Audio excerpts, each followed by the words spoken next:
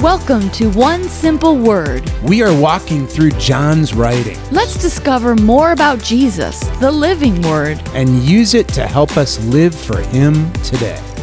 It's going to happen today. We finished John. It's gonna happen.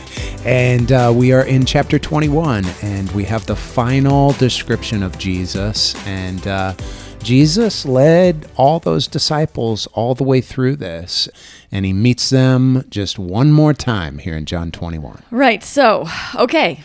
We got to pick a really awesome word for the last chapter of John. So what do you got?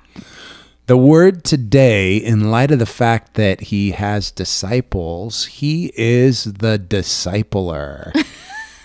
Okay. Is discipler a word? Well, it is now.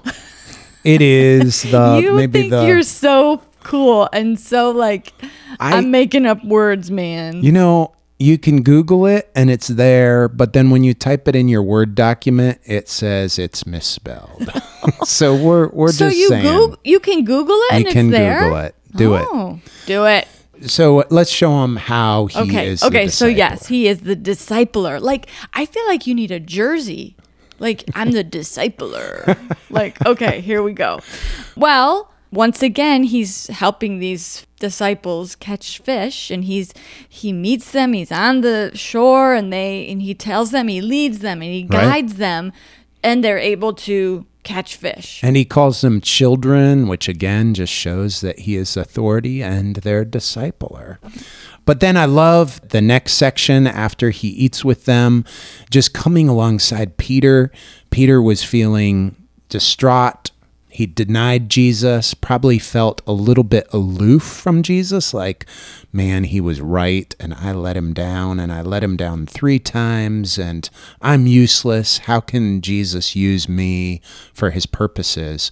And Jesus comes alongside and just encourages him, feed my sheep, feed my sheep, feed my sheep. So he leads, he guides, he encourages. And then says, as he leaves, he says, follow me. And that's what a discipler is, someone that we can follow. All right, so as we continue on, though, we come back to this disciple whom Jesus loved. Amber and just that's can't get away bothering from me. this. It's bothering me, so let's just talk about it. Well, okay, I think this is really cool because... it's not bothering me, but Yeah. it's just something that's causing me to go. Well, yesterday you were like, well, who is it? Well, if we were reading John for the first time, it was a mystery throughout the whole book. And so I think he finally wraps it up. It's kind of left to the final paragraph. And it plays out a little bit, maybe with some tribalism or animosity between Peter and John, because Peter turned and saw the disciple whom Jesus loved following them, the one who also had leaned back against him during the supper and had said, Lord, who is it that is going to betray you? So he's like, John he's the one that asked that question, who's going to betray you? And then Peter saw him and said to Jesus, Lord, what about this man? This mystery man, which obviously to Peter knew who it was. What about this man? And Jesus said to him, if it is my will that he remain until I come, what is that to you? You follow me. So again, he's being the discipler. He's saying, don't mind all that. You follow me. Right. And then there was kind of a stir about does this mean he survives and he will not die? And then John just wraps it all up and says, this, speaking of himself, this is the disciple who is bearing witness about these things and who has written these things, and we know that his testimony is true.